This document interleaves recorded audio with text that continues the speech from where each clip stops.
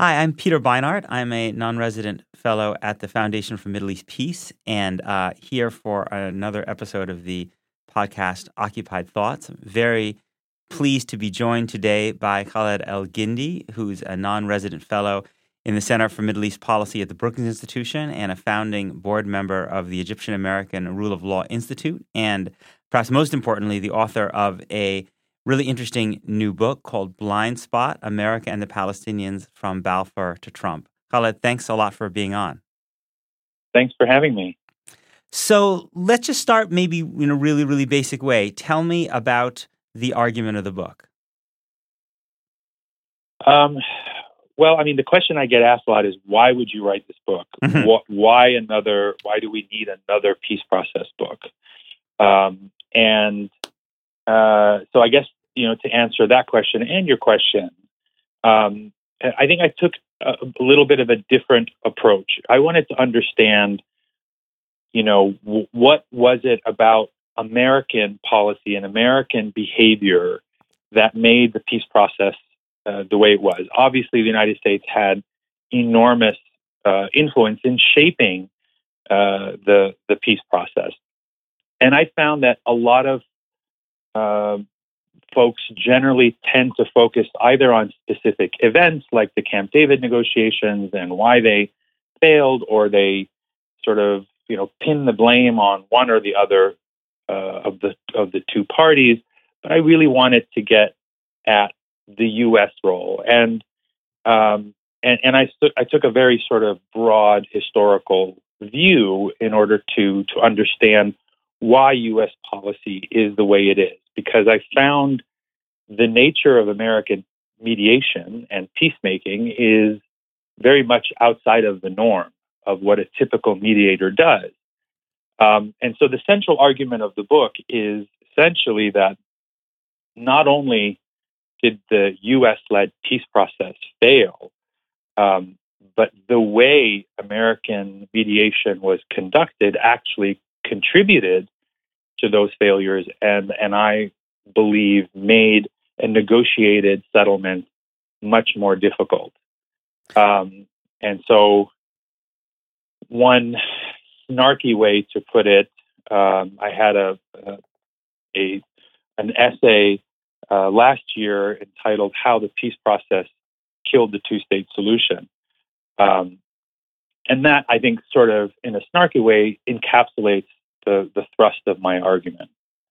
So talk a little bit about the nature of U.S. mediation. You said that the U.S. mediation in the Israeli-Palestinian conflict has been outside the norm of a typical mediator. So how has the United States mediated, or other countries mediated, in other situations, and how does the role the U.S. has played in the Israeli-Palestinian conflict differ?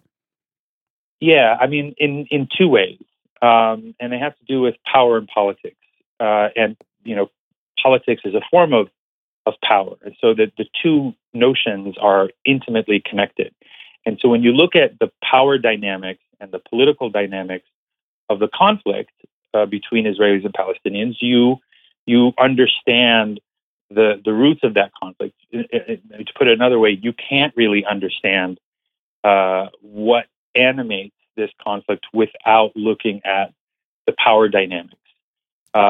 And the power dynamics not only between Israelis and Palestinians, where you have an occupier and an occupied population. Obviously, there is a huge disparity, asymmetry in power, but also with when you bring the United States into the mix, there's an even greater disparity between the United States, a global superpower on the one hand, and the Palestinians, who are a non-state actor on the other. And then you combine that with the political relationship between the United States and Israel, the special relationship. That's the context in which this peace process is or has been conducted. And so, it's not necessarily true that the process was doomed to fail, but given the political and the power dynamics, I think it made failure a lot more likely than a negotiated breakthrough. Essentially, what a normal mediator does is to account for the power asymmetry and somehow try to address it. In this case, Israel, being the more powerful side, has no real incentive to unilaterally withdraw from the West Bank and Gaza, set up a sovereign Palestinian state with a capital in East Jerusalem, which would mean, of course, dividing Jerusalem and evacuating tens of thousands of Israeli settlers.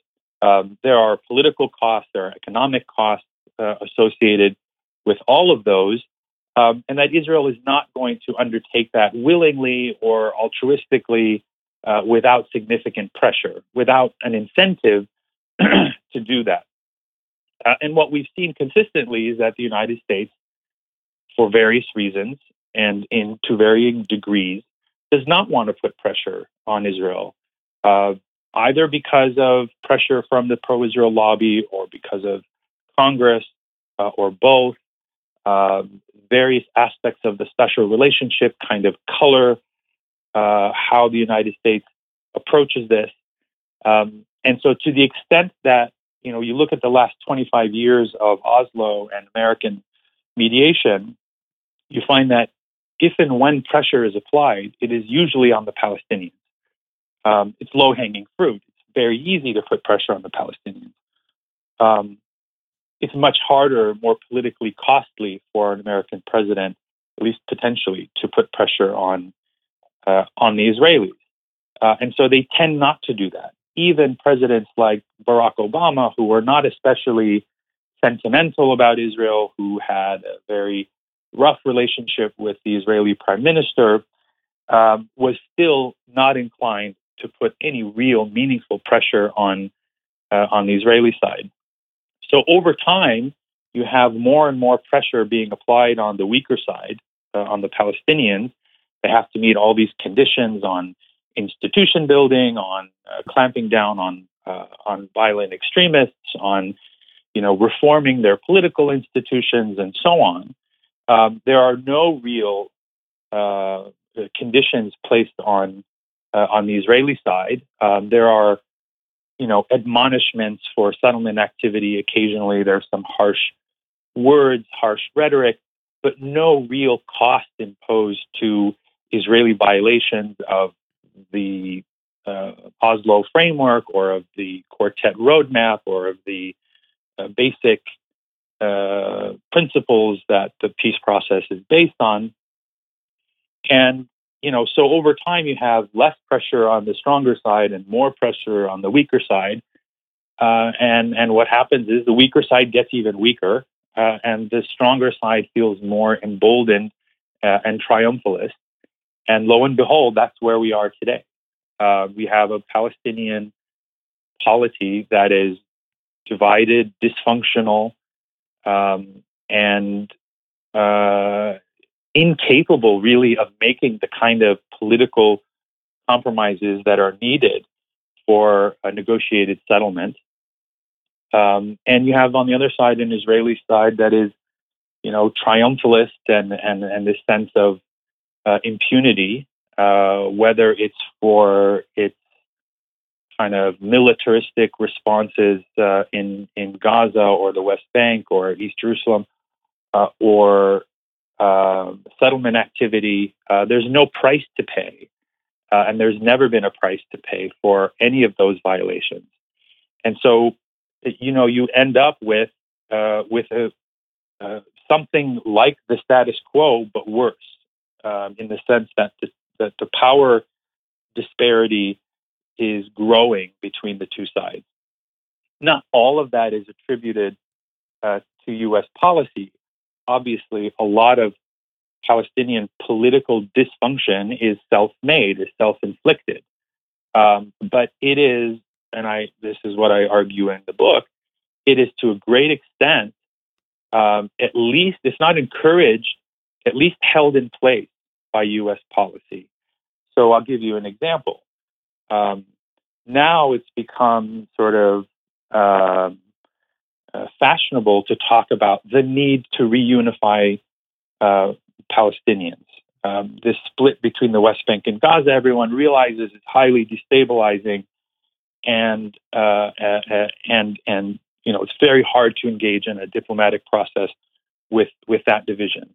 The only problem with that narrative is that for most of the last 12 years, it has been U.S. policy to oppose Palestinian reconciliation, and that was true under most of the Obama administration as well. It was really only in the last couple of years, last 2.5 years of the Obama administration, that there was a slight shift.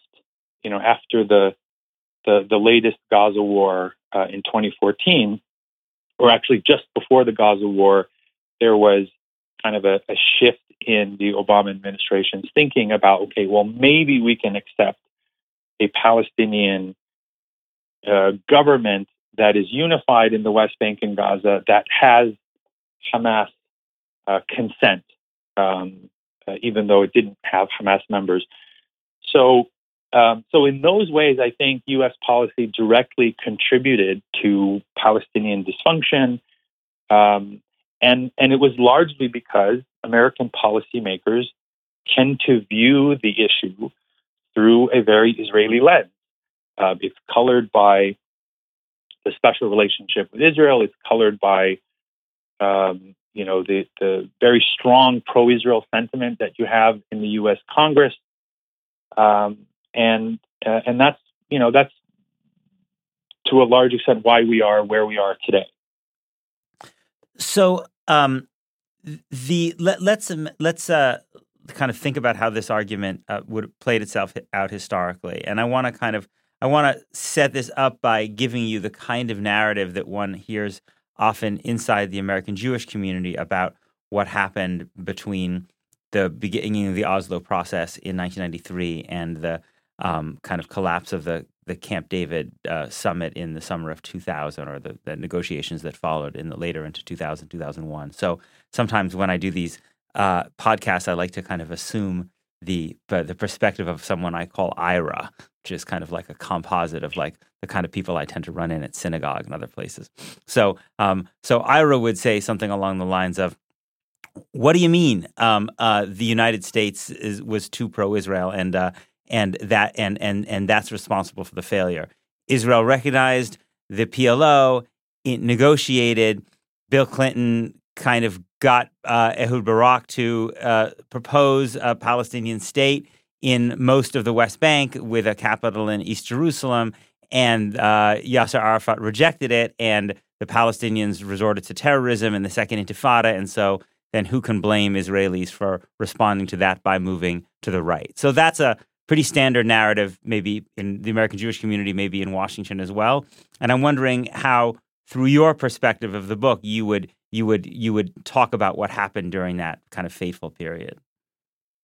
Yeah, I mean, I think that was a key moment. Certainly, I think that Palestinians, Israelis, everyone kind of goes back to as the source of, it's what launched us onto the trajectory that we're currently on. So I would say, the only problem with the narrative that you laid out is that it's been thoroughly debunked by virtually everyone, Israeli negotiators, American negotiators, certainly Palestinian negotiators. Not Dennis Ross. Dennis Ross and Bill Clinton kind of have asserted it, haven't they?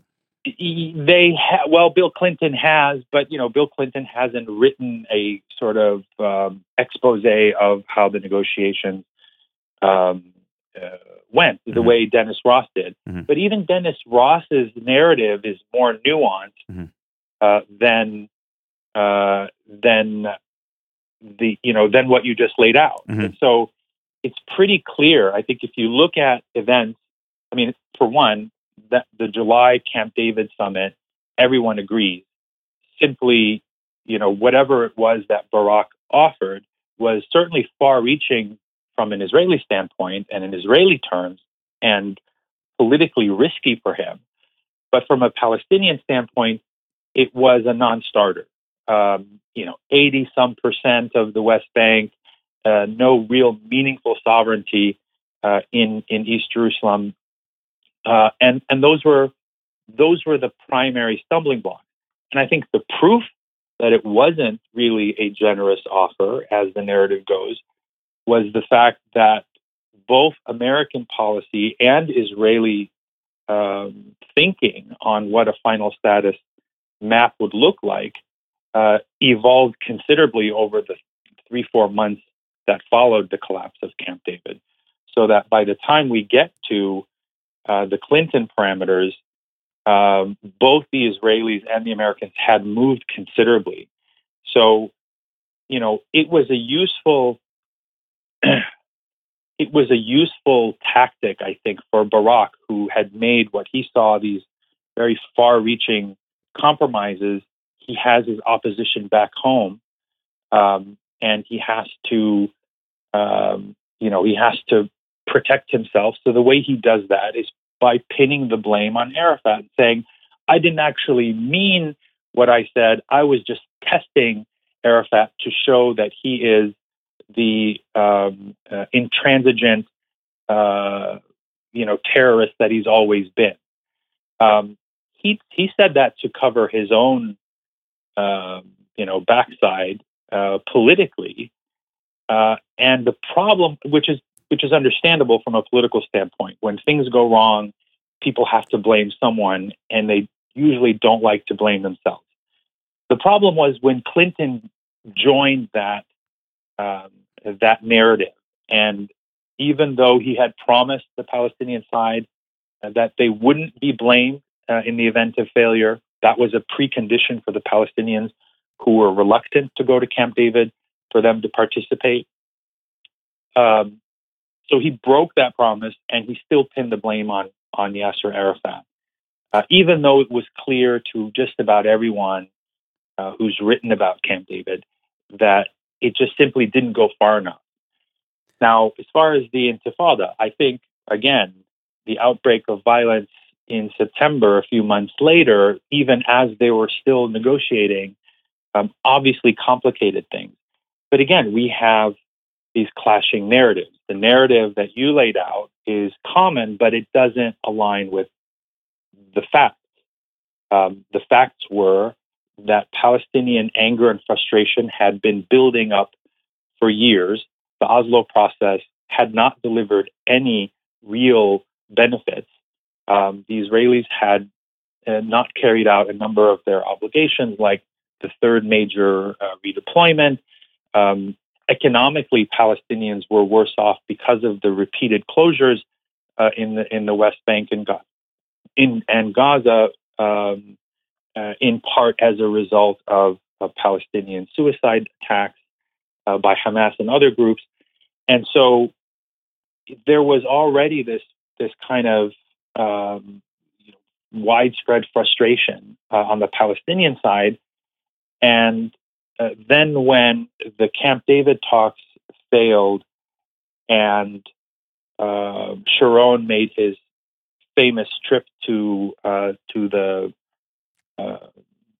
Temple Mount / Haram in Jerusalem, that sort of caused the explosion. It sparked the explosion. The kindling was already there, and all it needed was that match to kind of set things ablaze. But the reality is that all sides, they can, even after the outbreak of violence, they continued to negotiate. The negotiations continued, leading all the way up to December, just before Christmas, when Clinton issued his parameters. And again, the other thing I'll say about the violence is, if you look at the fact-finding mission that President Clinton himself appointed into the causes of the violence, it found very clearly that, yes, it was true that Yasser Arafat was kind of, treating Palestinian attacks sort of with a wink and a nod, but that Israel's disproportionate response and overly militaristic response, using live fire against unarmed protesters and things like that, unnecessarily aggravated the situation. So you've got high Palestinian casualties, And what one of the things that I stress in the book that American politicians usually lose sight of is that Palestinians have politics too, and so that makes leaders make sometimes bad decisions, but they have to cover themselves in the same way that Barak had to blame Arafat to cover himself politically. Arafat needed to cover also because there was Hamas in the background saying Arafat's going to give away Jerusalem at Camp David. He's going to sign away refugee rights. And this is all capitulation. And then you have, on top of that, the mounting death toll on the Palestinian side. And of course, there's a lot of pressure on the Palestinian leader to look like he's not giving in. He's not giving in to Israeli violence. He's not giving in to American pressure. And that often causes leaders to make, I think, what those of us on the outside might see as unwise choices. But that's certainly true on both sides. But go ahead. Yeah. No, I was just going to say, and then the final point on the Clinton parameters, the reality was that when Clinton issued his parameters for final status talks, it was a very, very difficult choice for both sides. And both sides gave essentially the same answer, which was a yes, but. And they each sort of outlined their reservations. The problem was, and that was initially how Clinton took it. If you look at the timeline of events, Clinton accepted that both sides had basically accepted the Clinton parameters with reservations. What happened in the intervening moments before Clinton left office was that Dennis Ross convinced the president that Barak's yes, but was in fact that, but Arafat's was more of a rejection. And so there was a revision of how the Clinton administration took it.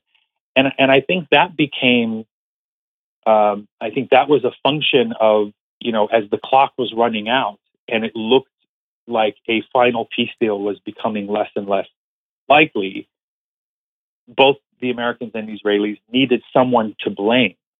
And like I said, no politician ever blames themselves for failures. It's much easier to pin the blame on the weakest side, and the Palestinians. Let me offer up just two other arguments, just because they're so frequently heard in a kind of you could say, a kind of mainstream Washington and also in a kind of American Jewish discourse. Just the first would be. The first would be, even if the Israelis went, far enough in terms of a genuinely viable sovereign Palestinian state with a capital in East Jerusalem and which and withdrawing enough settlements to make that possible. At the end of the day, Palestinian leaders can't or won't make won't significantly limit the right of refugee return. That's something you tend to hear a lot among people who are kind of, let's say, defenders of the kind of "it's not Israel's fault" line of argument. What would be your response to that? Yeah, I think that hasn't been the case. I mean, if you look at the Camp David negotiations, the Taba negotiations, the informal Geneva Accords, and even the Annapolis talks in 2008. 7 and 8, that simply wasn't the case. It was never really the refugee issue that was the stumbling block to a final status agreement. It was more often territory and specifically sovereignty over Jerusalem and key parts of Jerusalem. That's where Camp David broke down. That's where the Clinton parameters didn't quite make the cut, and it's where other negotiations kind of faltered. The Palestinians have repeatedly have shown that they're willing to accept enormous compromises on refugee right of return in exchange for a genuine sovereign Palestinian state with East Jerusalem as its capital. So I don't think that comports with the facts. I mean, any honest participant in this process will tell you that time and again it was Jerusalem that thwarted, that ultimately kind of was the main stumbling block in these negotiations, and not refugees. Mahmoud Abbas himself has gone out of his way to say things like, even though he himself is a refugee from Safad, which is now in Israel, that he doesn't desire to go back. And he got a lot of, there was a lot of criticism by Palestinians for saying that. The Palestinian public still very strongly clings to this, at least a doctrinal right of return, that this is enshrined in international law and it's our right and we're not going to give it up. But the reality is that if you look at polls, even public opinion changes when, if you ask Palestinians, will you give up the right of return? They will say no. If you say, will you compromise on the right of return in exchange for a genuinely sovereign state in the West Bank and Gaza with East Jerusalem as its capital, majority of Palestinians tend to say yes. So it's just not the case that the refugee issue was the main stumbling block. That the PLO leadership has repeatedly shown a willingness to compromise on the refugees, even to the point that they've incurred criticism from their political opponents and the public. So another argument, and then I'll take off my kind of devil's advocate hat, is basically that, okay, sure, so maybe Abbas and Fatah, might accept this, but that still leaves out Hamas, which is a more maximalist, which has a more maximalist view. So even if you could cut such a deal with Abbas, why is there any reason to believe that you could get the Hamas to go along and you could have a united Palestinian acceptance of such a deal? Well, yeah, I mean that's, obviously Hamas is a stumbling block, and it's part and parcel of the Palestinian polity, and it complicates the diplomatic process. There's no question, and so I'm not saying that it would be easy to once you factor in Hamas. No, of course it makes it much harder. But what I'm arguing is that every society has its politics and its political opposition, including rejectionists. Israel certainly has its rejectionists. It had its rejectionists all throughout the Oslo process. Those rejectionists helped to shape the direction of the peace process, especially after Netanyahu, his first election in '97, when he became prime minister. The peace process took a very different course. And that was because Israeli public opinion, that was because Israeli politics had to respond to public opinion on some level. And that, politics was a constraint on Israeli leadership, but it's also a constraint on the Palestinians. And so what I'm arguing is that, yes, Hamas is problematic. Their positions are problematic. Their behavior has been problematic, but pretending that they don't exist is more problematic. Pretending that you can kind of, excise them from this thing called the peace process and act as though a Palestinian leader doesn't have to respond to his political opponents, or that they don't have to take into account the views of their political opponent, was ultimately self-defeating. So yes, Hamas's presence in Palestinian politics complicated and would have complicated the diplomatic process more had they been allowed to participate fully in Palestinian politics. But that's just the nature of politics, and that's the nature of diplomacy. Is you're negotiating not only with the guy sitting across the table from you, but also with their political opposition. So we understand that instinctively when it comes to Israel. We can't demand certain things like a settlement freeze because, it will embolden the Israeli leader's opposition, and it will bring down his ruling coalition or whatever. So we're sensitive to that. We're ultra sensitive to that, but we're not at all sensitive to the constraints on Palestinian leaders, and that's the problem. So we can't pretend that Palestinian politics don't exist, that Hamas doesn't exist. Yes, they will make the diplomatic process more complicated, in the same way that Israeli politics did. But you still have to factor that into the process, because pretending that they didn't exist clearly wasn't the solution. It's where we are. It's why we are where we are today, to a large extent.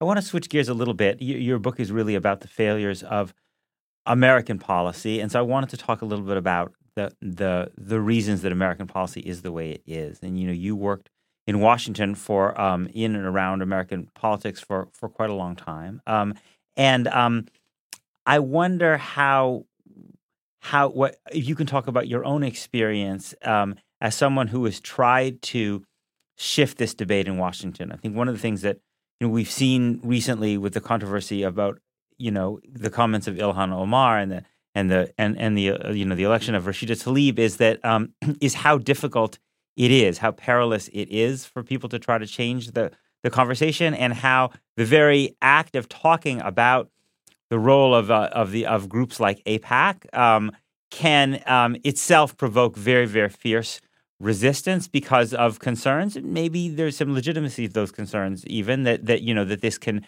play into anti-Semitic tropes. So, just interested in what you've learned from your own experience in about the nature of the discourse about Israel in Washington, and how, if at all, it can be changed. Yeah, I think that's a really important point. I think one of the things that I've been arguing, and the reason that I wrote the book, was that American policymakers and politicians have not engaged in a genuine, honest, forthright debate on Israel and Palestine in a very, very long time. And that is, I think, largely a function of, when people talk about this bipartisan consensus on Israel and that it's collapsing and that it's bad. What my research has shown me and my experience has taught me is this idea of a bipartisan consensus is relatively new. It's mainly a product of the Oslo era of the 1990s and since. That consensus has gotten more rigid. And one of the byproducts of this bipartisan consensus is that there's no real debate. If there's not a partisan divide on Israel, then there is no divide at all, and there's no point in having any discussion. Everyone agrees on enormous amounts of Israel aid. Everyone agrees that when things go bad, you blame the Palestinians. Everyone agrees on the basics, whether it's Jerusalem or refugees. That we have to uphold essentially Israeli priorities and Israeli claims. What I argue is that bipartisan consensus has been a disaster for U.S. policy, because without real debate, you can't produce sound policy. And what we're starting to see now is cracks in that consensus, mainly because Israeli politics has been on this rightward trajectory for the past 10 or 15 years or more. And because American politics is so attached to Israeli politics, it's pulled the American center, or the American kind of the center of the American political discourse, along with it to the right. But the problem is that America is not Israel.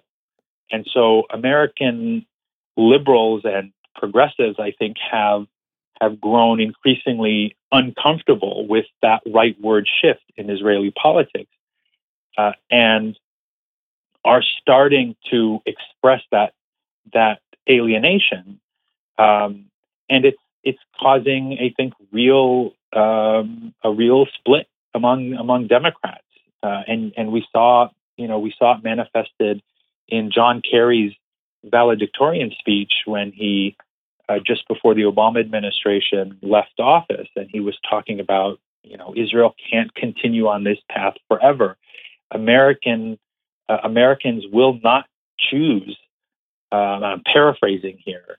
If Americans have to choose between supporting an Israel that is essentially moving towards an apartheid-like reality on the ground, and not supporting Israel, Americans are not going to support illiberal values. And that was the challenge that even someone with as strong a pro-Israel record as John Kerry, even he could see that. So, I think the problem stems from the fact that American politics have been so tied to the Israeli political spectrum. And only now are we starting to see voices that are not only, anti-establishment. They're so far out of the kind of orthodoxy on this issue. You have two Congress members who openly embrace BDS, boycotting Israel. That's a real shift, and I think it's not just the personalities and politics of these two individual lawmakers. I think it reflects a deeper trend within the Democratic Party, within the progressive wing of the Democratic Party, that is totally unsatisfied with not only the direction of overall U.S. policy, but their own political establishment within the Democratic Party. And they are wanting to assert more egalitarian values and some sort of accountability.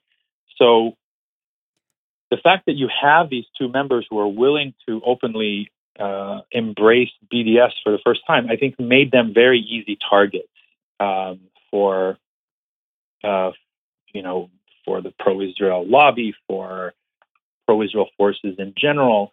And now we're seeing, it's sort of interesting. There's this creation of this new group, the Democratic Majority for Israel. Right. In the past, you didn't need that sort of a group because the Democratic Party, that by default was a majority that was for Israel. So the fact that you have this now shows just how much the party has changed, certainly at the grassroots level, but it's now also starting to impact the politics and in some ways even the policy. And so I think it's a good thing wherever one stands. You don't have to love BDS or you don't have to love Ilhan Omar or Rashida Tlaib, but the fact that they are opening up space for political debate should be welcomed by everyone, because it's the absence of that debate that has made for such bad policies. And that's the real purpose of my book, is to document some of that history, but also to insert and encourage that that debate going forward. One of the questions I wonder about is, obviously, it's 2019 now. It's a very different world than the 1990s, and I've often thought that for American progressives, the very notion that you solve the Israeli-Palestinian conflict by creating two ethnically nationalist states, two kind of states with kind of a religious ethnic character, in some ways is a less natural response given the values and experience of American progressives than the idea of simply supporting one state, which, at least in theory, would have no religious and ethnic character, right? Would be just kind of, one state for all its citizens, kind of make it like America, right? And I wonder, it's not my personal view, but I wonder, that is kind of, think, closer to the view that Rashida Tlaib and Ilhan Omar are advocating. And I wonder how possible you think it is that American progressives and even the Democratic Party could swing towards ultimately that view, partly based on the sense that the two-state solution is no longer viable, but partly based on even a sense that perhaps the two-state solution is less reflective of progressive values than actually the idea of one state with equality for everyone? Yeah, I mean, I think there's certainly an ideological component to it, or a philosophical component to it, where people who are egalitarian by nature, they want to apply these universal values across the board. And so instead of having an exclusivist state or two exclusivist states or two kind of, ethnic nationalist states, then why not have something that looks more like the United States, Right. In terms of a liberal democracy where citizenship is not determined by blood or by but by simply being a member of this community and by birth, by being born here. But the American concept of citizenship is itself pretty radical and not that common even among Western democracies. So it's understandable, I think, why there is that trend among progressives. But I think it's also clear that a very large component of those who advocate for one state are also doing so because of the total failure of the current peace process. And we're certainly seeing that among Palestinians, where you have now, I think there's a real generational divide among Palestinians, who, it's probably still a slight plurality who support two states if you look at just the Palestinians in the West Bank and Gaza. But I think, recently it started to kind of flip the other way. There's a slight plurality that favor one state or that are opposed to two states. But whatever the exact situation, it's clear that there's a trend. And the trend is that, when you've got 25 years of political and diplomatic failure, people will naturally look to alternatives. And so the failure of the Oslo process isn't just a failure of the process. I think it's a failure. It reflects on the whole two-state framework. It's very hard for someone like Mahmoud Abbas, who I think is one of the only real true believers in a two-state solution left. It's very hard for him to make the case, really, to anyone that we need to continue to pursue this because it hasn't worked. And more importantly, the stronger side, Israel, doesn't seem to want it. So if you can't convince Israel to withdraw its army and settlers from the West Bank and Gaza, then maybe it makes more sense to simply demand citizenship from the state that already rules over you anyway.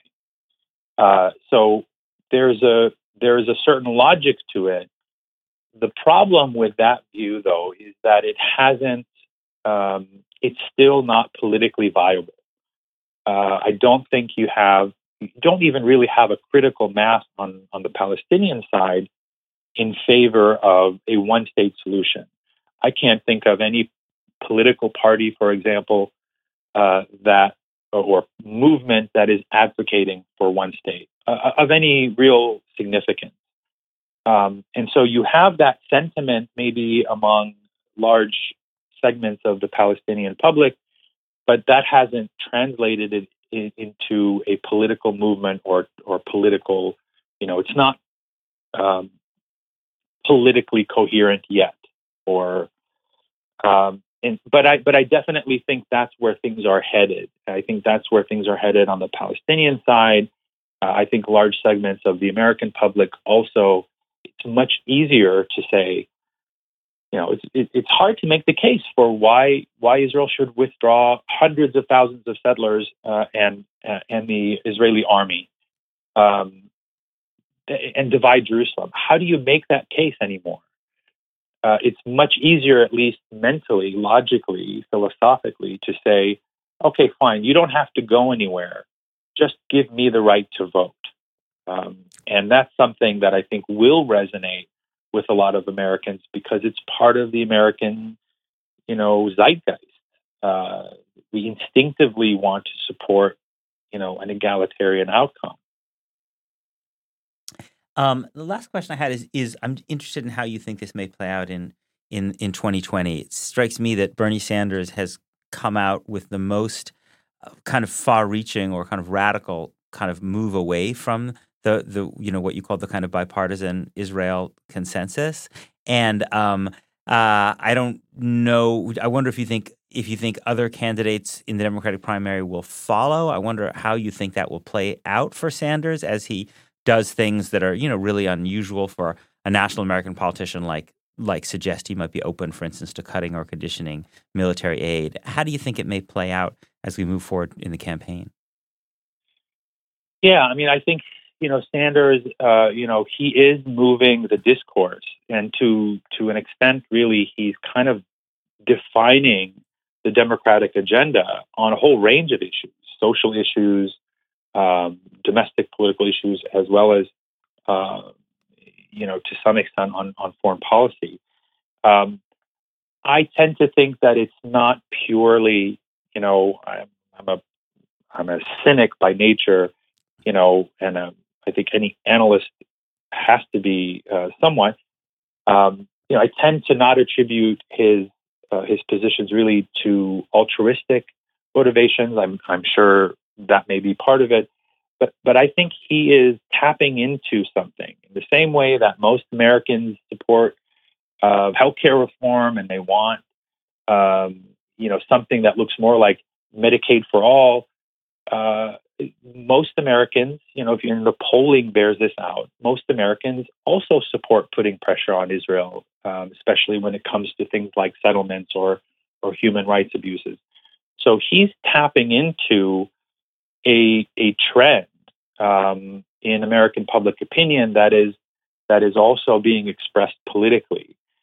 The anti-intervention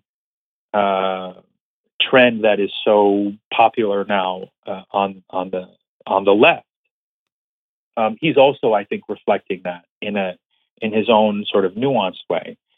So I think he does have the potential, because he's gone farther than any of the other presidential candidates on this issue. I think he is in a position to sort of set the bar in some ways. And it's very interesting that if you look at the S1, the most recent anti-BDS legislation that was put forward in the Senate, 6 out of the 7, I believe, right, Democrats who have thrown their hat into the ring opposed it. Mm-hmm. Even though let's say most of the Democratic caucus in the Senate voted for it, or it was about 24 to 22, mm-hmm. I think. Mm-hmm. Democrats were split. So they're split almost down the middle on this issue. And I think Sanders represents that trend that was, the trend within the party that is increasingly willing to challenge the orthodoxy on Israel. And they're becoming more vocal. So I think he isn't really in a position to kind of define the agenda, and we're seeing, at least in some ways, the Democratic pool reflect that on some level. In a lot of other ways, we still see, you have Cory Booker talking about Palestinians use their kids as human shields, or Elizabeth Warren talking about Palestinians as a demographic threat. There's still a tendency, I think, for even progressives to talk about the issue in sort of simplistic and often dehumanizing terms when it comes to the Palestinians. So we still have a long way to go. But I think if anyone can help change the discourse, it's probably someone like Bernie Sanders. Khaled, thank you so much for taking the time, and I really recommend that everybody go and read the book, and good luck with it. Thanks so much, Peter, for having me. Thanks.